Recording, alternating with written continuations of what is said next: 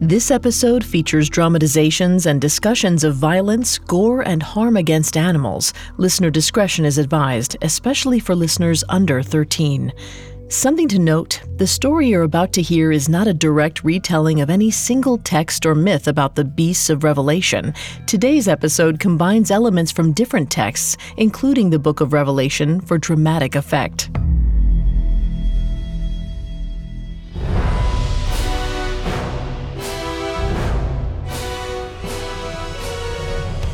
Welcome to Mythical Monsters, a Spotify original from Parcast. I'm Vanessa Richardson, and this is our series on biblical beasts.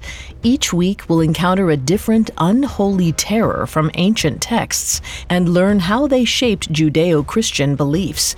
You can find all episodes of Mythical Monsters and all other Spotify originals from Parcast for free on Spotify or wherever you listen to podcasts. Today, we open the final book of the New Testament and one of the most debated texts in religious history, the Book of Revelation. Revelation is full of sensational imagery and apocalyptic musings, but today we'll be discussing a set of strange and fearsome creatures at the center of its story. Coming up, we meet a wise old prophet and his eager scribe. When you need mealtime inspiration, it's worth shopping Kroger, where you'll find over 30,000 mouth-watering choices that excite your inner foodie. And no matter what tasty choice you make, you'll enjoy our everyday low prices, plus extra ways to save, like digital coupons worth over $600 each week. You can also save up to $1 off per gallon at the pump with fuel points. More savings and more inspiring flavors make shopping Kroger worth it every time. Kroger, fresh for everyone. Fuel restrictions apply. It's hard not to add a side of hot, crispy hash browns to your favorite McDonald's breakfast. It's even harder not to eat said hash browns before you get home. Ba-da-ba-ba-ba. Hear that? It's the sound of someone whacking the ground with a rake. Specifically, they're beating around the bush, which we've done enough of in this ad too, so let's get right to it. The new Moneymaker scratch-off from the Ohio Lottery doesn't beat around the bush. Money Maker. Play the game and you could win money, up to $2 million. With more than $88 million in prizes, ranging from $50 to $500, Moneymaker cuts right to the cash. Lottery players are subject to Ohio laws and commission regulations. Play responsibly.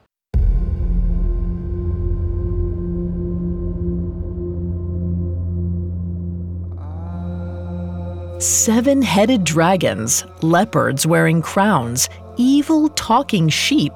These might sound like something from the pages of a fantasy novel, but they're actually beasts from the Bible's apocalyptic final tome, the Book of Revelation. The book is often attributed to Jesus' apostle John and is thought to have been written between the reigns of Roman emperors Nero and Domitian between 54 and 96 CE. Instead of being a straightforward text like the other books of the New Testament, Revelation takes the form of an urgent letter. The Apostle John wrote Revelation to 7 ancient churches in the hopes of aligning various sects of the burgeoning Christian religion. However, despite its format, Revelation reads like a kind of epic poem, one complete with demonic, otherworldly monsters, and these are the beasts.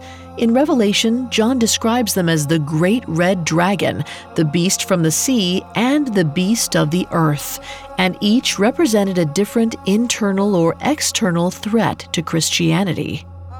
At the time, Christian churches were succumbing to the influence of Roman authorities and imperial cults, which preached the emperor's divinity. Meanwhile, other congregations were led astray by false prophets. To John, these issues were metaphorical monsters, as destructive as any actual ancient evil. Building off the legendary beasts of ancient Jewish texts and other religions, John's Book of Revelation paints an apocalypse more suited for a Hollywood blockbuster than the New Testament of the Bible. His visions show death raining down from the heavens and a monstrous beast rising from the sea to demand the fealty of weak, naive humans. Was John attempting to scare the young church straight, or was he offering the promise of righteous vengeance? The truth has been debated since the letters spread out across the Mediterranean, but regardless of the book of Revelation's purported meaning, the terrifying beasts within it cannot be ignored.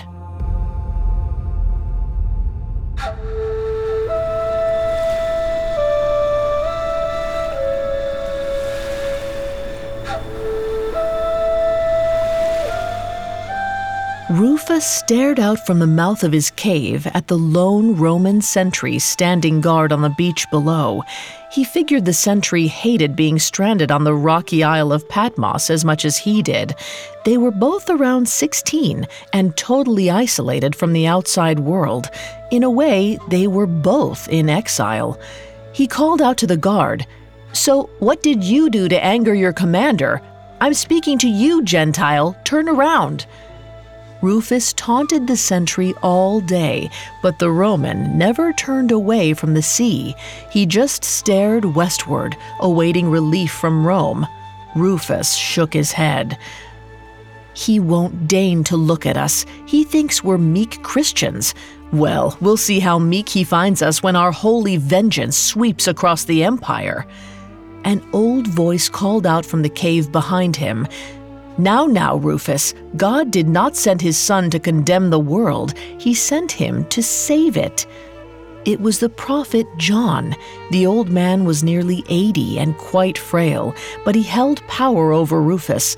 He was purported to be the last living friend and apostle of Jesus Christ.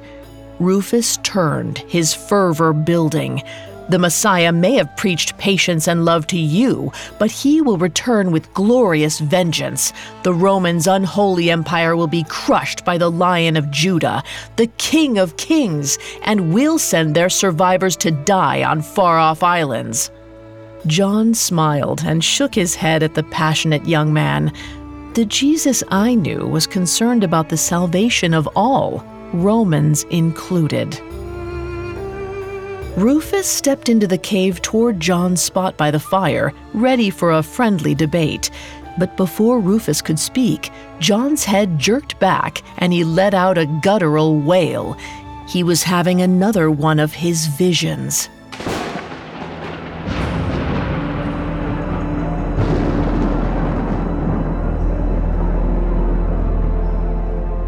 John had no control over when they came, but Rufus kept a quill handy to scribble down the prophet's words. Being John's scribe was a high honor, as these visions came directly from God. He couldn't miss a word. John blinked. He was no longer in the cave. He stood in the middle of a great, misty valley that rolled down to the sea, and he wasn't the only one there. A lively mass of humanity surrounded him. John scanned the crowd. "Jesus, brother, are you here? Show me what I need to see." John hoped to see his old friend, but the Son of God was nowhere to be seen. He looked around. Thousands of faces, Jewish and Roman, Egyptian and Nubian, gawked at a giant golden throne that rose into the clouds. John wanted to take in its majesty too, but he was distracted by someone he recognized at the front of the crowd. It wasn't Jesus, it was Rufus. The hair on John's arm stood up. He'd never seen Rufus in a vision before. John pushed against the crowd and shouted for Rufus, but the boy's eyes were locked on the throne and the dark smoke that surrounded it. Someone or something sat on the throne, but John couldn't see their face in the clouds. All he could see were legs the color of a sunset and a massive red hand in the seated creature's lap. The fingers were shiny and hard like a rock, and they gripped a scroll with 7 wax seals on it. John jumped as a chant echoed across the valley. The words, "Holy, holy, holy," repeated and multiplied, and yet the crowd around him was silent. Everyone was just as frightened and confused as he was. John scanned the hills that loomed on the horizon when the mist began to lift. He saw then that there wasn't just one throne. The valley was filled with them, 24 in all. smaller than the throne that reached into the sky, but on each sat a crowned giant with a flowing white beard. John looked back to the tallest throne. The giant stone hand held out the scroll. A voice boomed from the clouds, "Who is worthy of opening these seals?"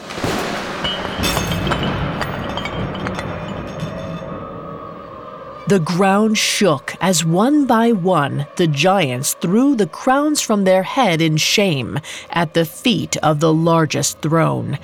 John heard a voice call from the crowd. It was Rufus. "None of them are worthy. Only the Lion of Judah can open the seals. The Lion will bring us justice." Just then, the crowns burst into flames. The smoke was so thick that John could barely see. He choked, waving his hand in front of his face to clear the air. Soon he could see a shape begin to take form. A mighty roar rang out across the valley. John trembled. It felt wrong. He couldn't feel Jesus' presence like he usually did. This felt more like the vengeful fury Rufus had yearned for. The Lion of Judah was going to bring the righteous bloodletting of the Roman Empire, just as Rufus had hoped. The smoke cleared, and John's jaw dropped. The beast standing in their midst wasn't the mighty lion he was expecting. It was a lamb. The creature was 3 times the size of an elephant, with 7 horns and 7 eyes, but the lamb's white fleece was drenched in blood. It was barely alive. John dropped to his knees, fear rattling his old bones. He knew this vision wasn't just a message of vengeance. It did not mean the Christians' suffering was ending. No, it was clear to him now. Everything was coming to an end. Coming up, John witnesses Satan's beasts war with the heavens. Hi, it's Carter from Parcast Network. The Vatican is one of the most recognizable religious sites in the world, but it's also a powerful institution. Its unique history full of secrecy. This Easter, my show Conspiracy Theories looks deep into the Church's past to uncover how it became what it is today. Starting April 5th, our new 4-part miniseries, Mysteries of the Vatican, dives in to examine some of the most prominent conspiracy theories surrounding this mysterious organization. From the Church's sordid rise to power, to prophetic visions, and even assassination attempts. Follow the Spotify original from Parcast, Conspiracy Theories, to hear Mysteries of the Vatican. New episodes air every Monday and Wednesday, free on Spotify or wherever you get your podcasts. Now back to the story.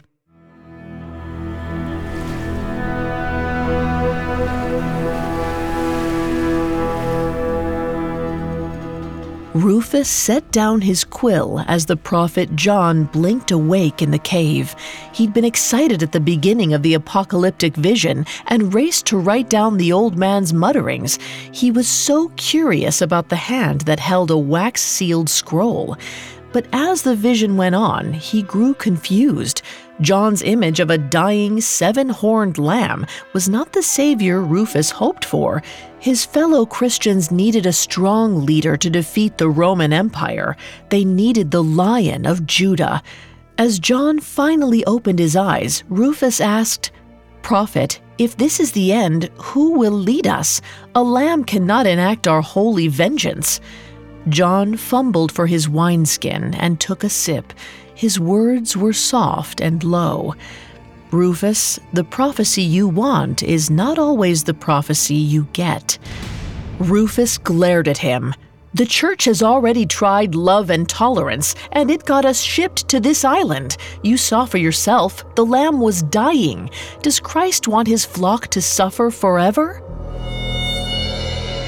John didn't answer. His head jerked back and he screamed. Another vision. Rufus dropped to his knees and grabbed his quill. John reached for his scribe, his voice trembling. The final battle is near. Then his eyes rolled back into his skull. John found himself on a mountain, looking over the same teeming mass of humanity in the valley below. Despite the darkened sky, he could see Rufus at the front of the crowd, facing a massive throne and a 7-horned lamb that was clinging to its life. A crown smoldered at its feet. The lamb peered its many eyes up at the red giant on the throne that held the sealed wax scroll. Then, to John's surprise, the lamb reached out a hoof and began to pull apart the wax seals. John looked up in wonder as a white horse flew down through the clouds. Astride it was a rider, dressed for war, with a bow slung across his back. The horseman landed by the crown at the lamb's feet. Then he snatched it off the ground and put it on his head. He then rode up to Rufus and held out his bow. John's heart sank as his scribe took the weapon and loaded an arrow. He understood now. The seals were releasing a reckoning, and now Rufus could have his vengeance.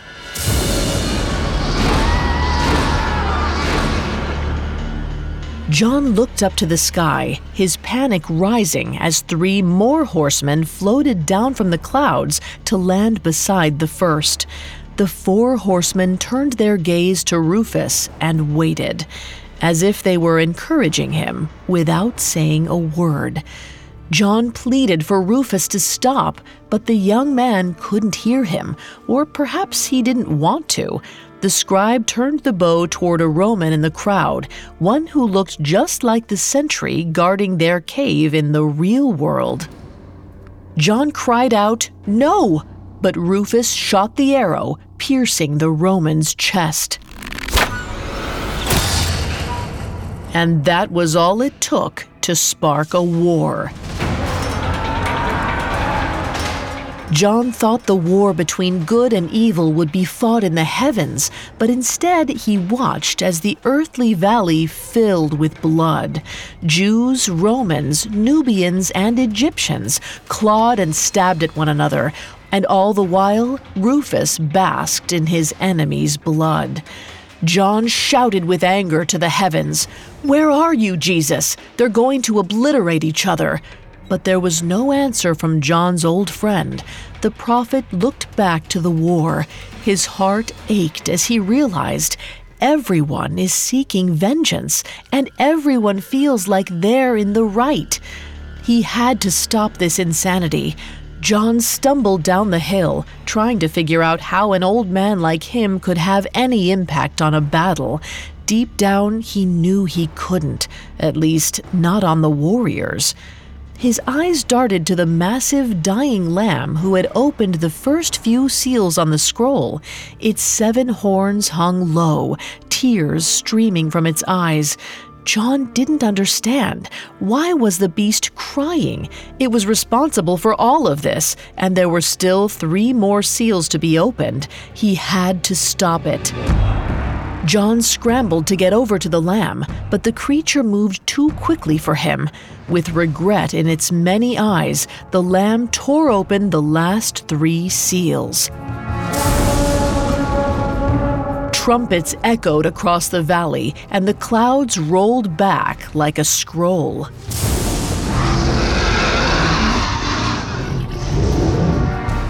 John looked up, but he could no longer see the heavens. In their place was a massive red dragon that took up half the sky. Its skin pulsed like lava in a volcano. 7 long necks uncoiled from the dragon's body, stretching out over the earth. Each head wore a crown and bore sharp fangs. Then the dragon swiped its tail across the sky. The tail sparked as it hit the stars, each one exploding as the dragon swept them all up and sent them pummeling down to the earth below. The human survivors of the war fled into the caves that dotted the valley. They knew as well as John did who this red dragon was. It was Satan.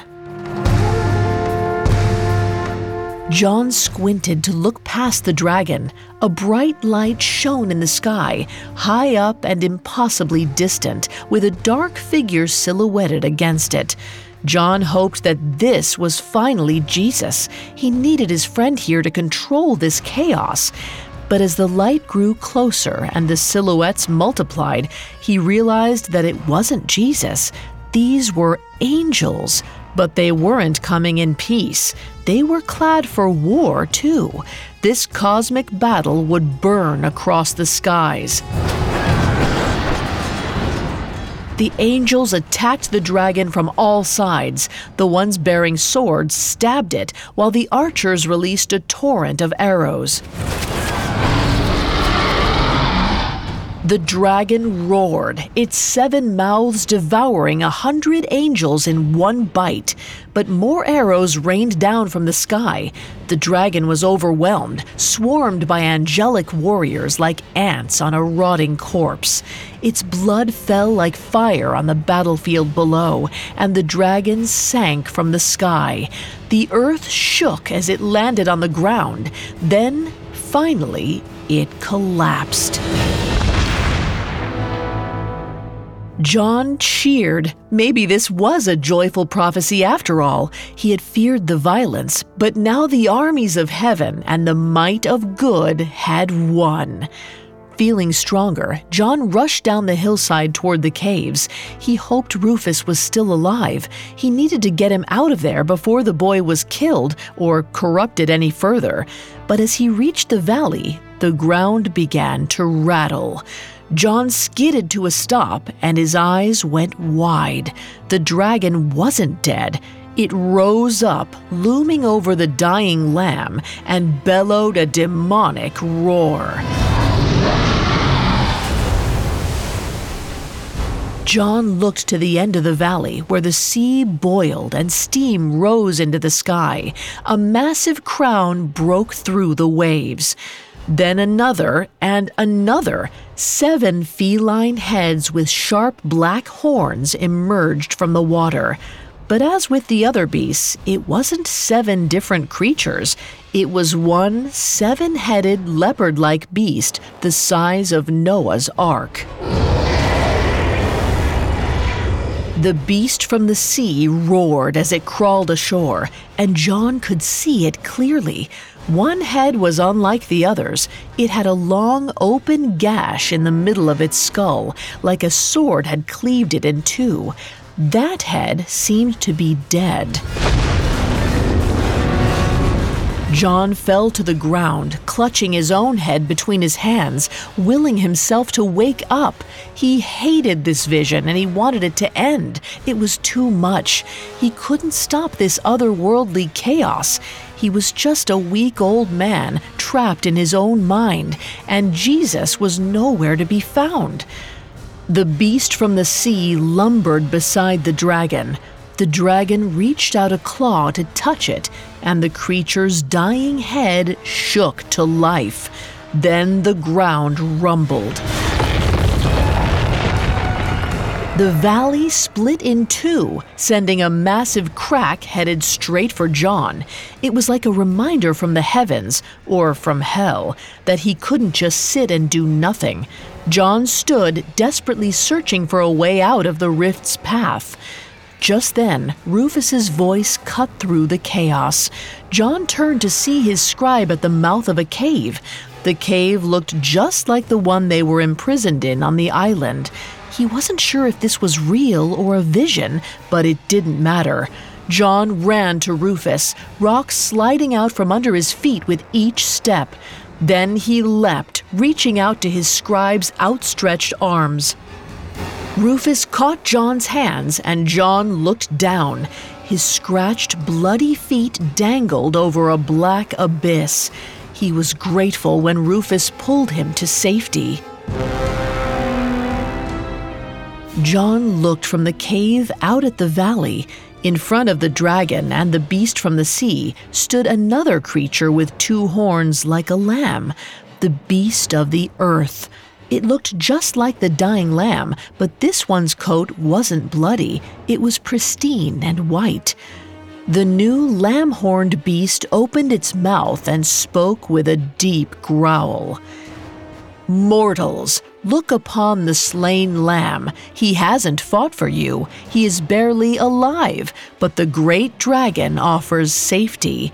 Worship your conquering hero, for he will protect you from harm."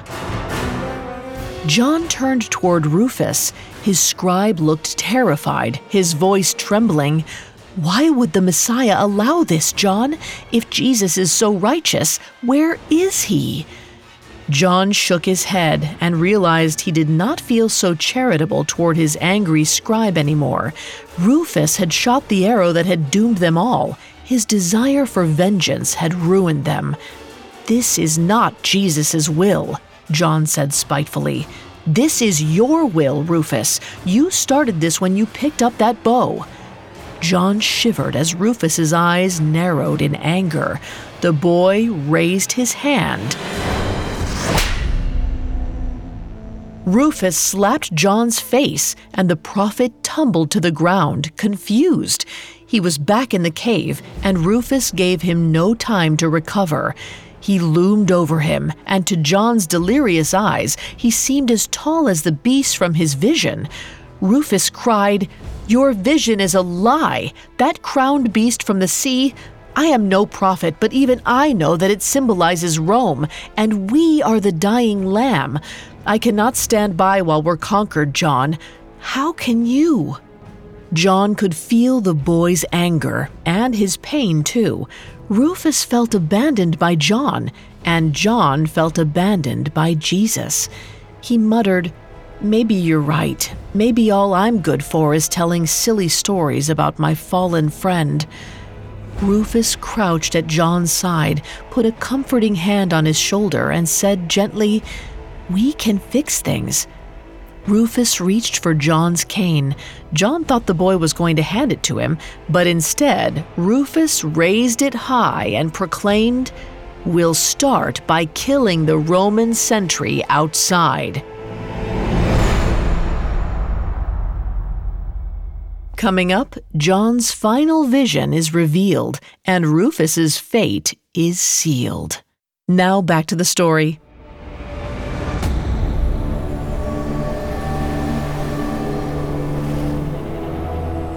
John scrambled to his feet, trying to catch Rufus as he ran out of the cave. The boy was going to kill the Roman sentry guarding them, and the old man wasn't fast enough to chase his young scribe. He cried out, "Rufus, wait! We must wait!" John needed time to understand. The withered prophet had seen terrifying visions of giant beasts, a dying lamb, a dragon from the sky, a leopard from the sea, and a new lamb who spoke with the devil's voice. It was a lot to decipher. The visions showed an inevitable apocalypse, but they did not tell him about his role in it, and no vision could tell him how to act in reality, where boys like Rufus turned to violence in the name of religious freedom.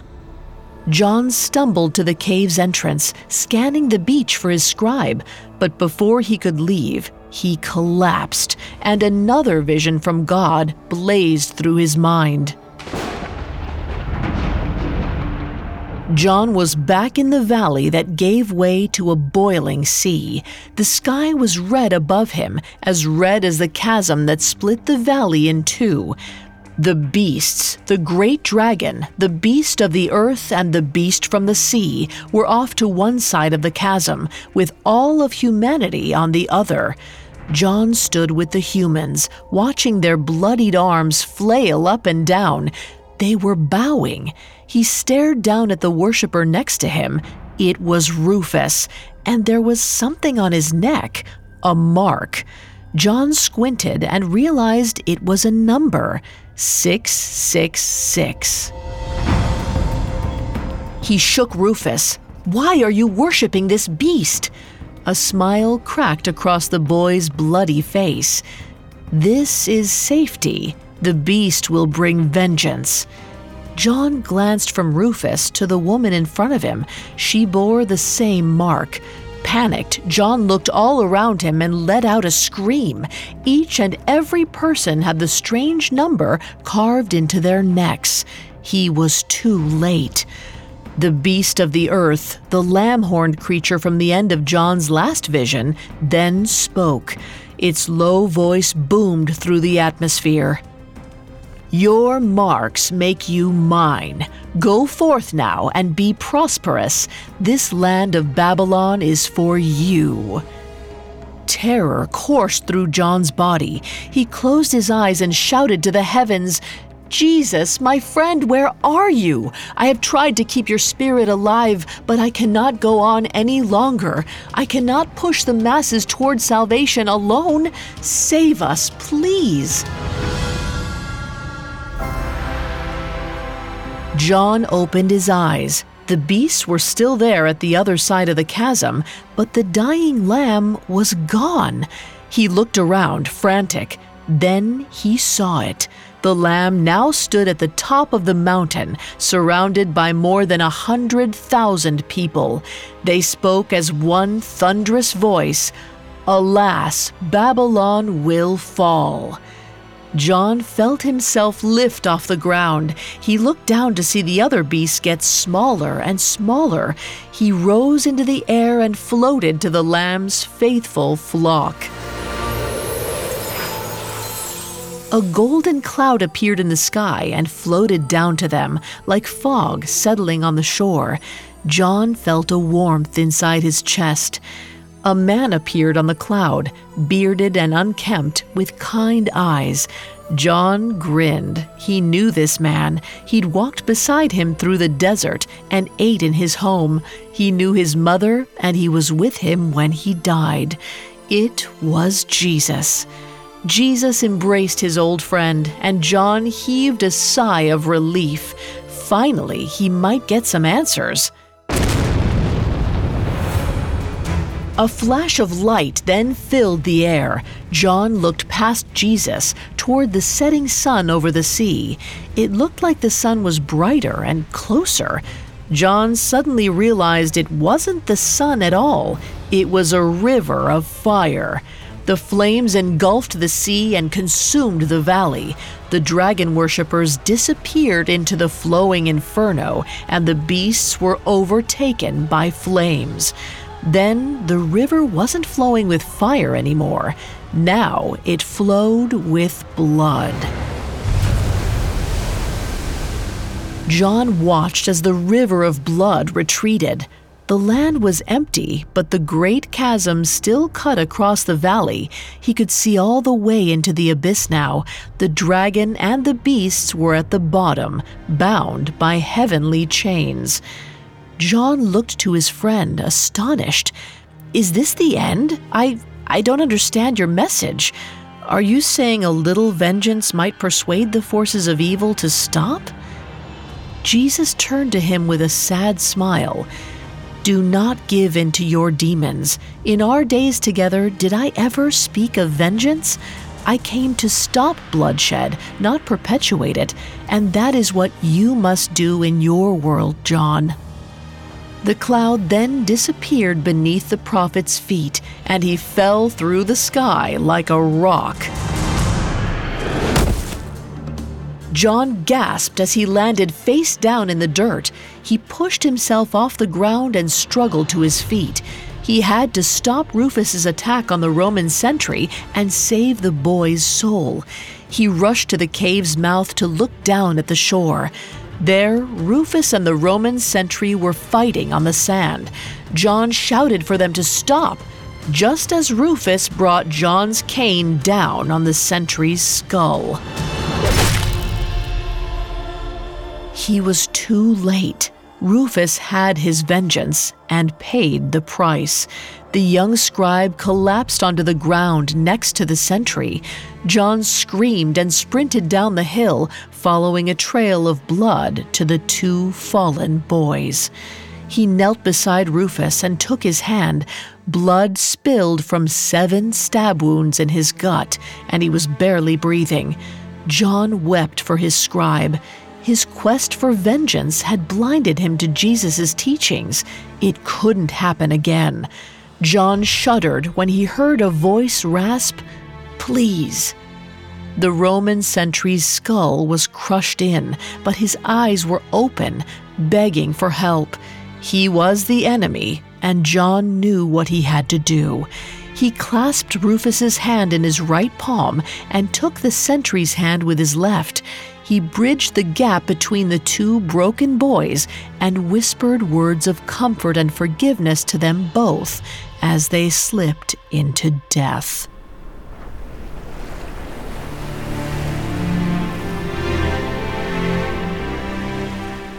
There were no sounds beside the soft lapping of the sea. It was quiet, peaceful. John looked out at the water. Through his tears, he saw a ship on the horizon. He did not know if it was a Roman ship or Christian coming to rescue him. He only knew one thing. He had to get his visions out to the other churches before new Rufuses arose to twist God's teachings in the name of vengeance. John didn't know how he'd fight his way onto the boat. He was just a weak old man. He usually felt like he knew too much. Now he didn't have a single clue about how to proceed. But he would still try. In honor of his friend Jesus, he would try.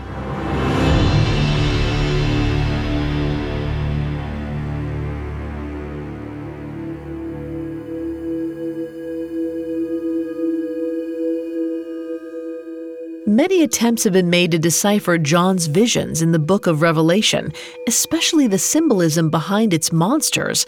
Of the beasts, only the dragon is explicitly declared to be Satan in the text, which means everything else has been subject to centuries of speculation. The dying lamb is often considered to be the church, or an avatar for Jesus himself.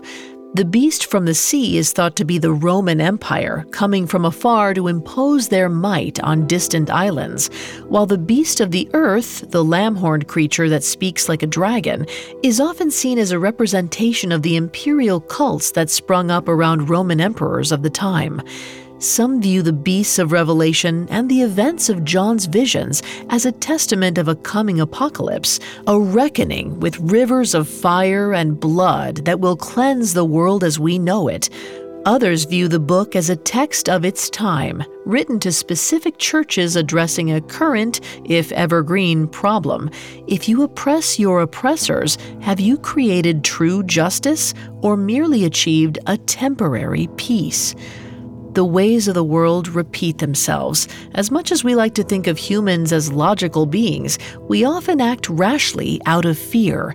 The beasts in our nightmares are mighty and terrifying, but the beasts of our reality are even worse. Fealty to violence can offer temporary protection, but it will not bring you peace.